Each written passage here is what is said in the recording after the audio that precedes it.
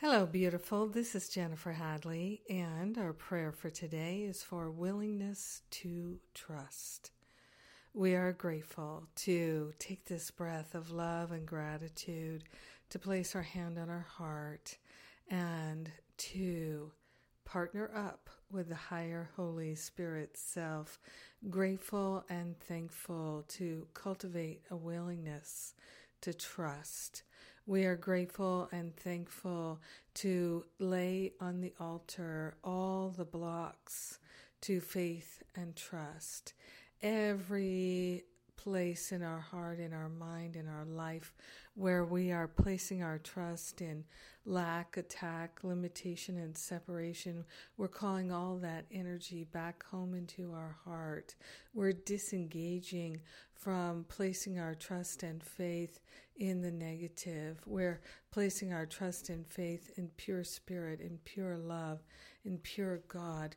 And we are grateful and thankful to make an offering of all the ways that we have placed our trust in our limited thoughts and beliefs. We are grateful and thankful to turn a corner on this issue and to move out of placing our faith and trust in limitation, limited thinking, sense of lack, and all our perceptions and projections. We are grateful and thankful to move into an awareness of the truth and to be willing to trust that our heart knows, our mind knows, that Spirit is leading us and guiding us to the very highest and best choices in every moment.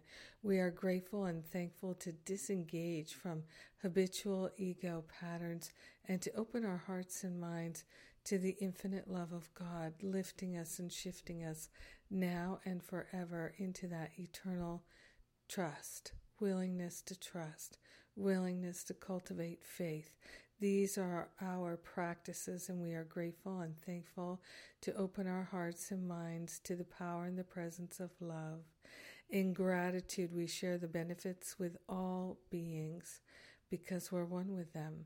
In gratitude, we allow our healing to be. Yes, in gratitude, we are willing to trust, and so it is. Amen, amen, amen.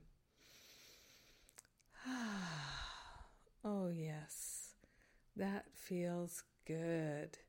Thank you for being my prayer partner today and praying with me. And let's see.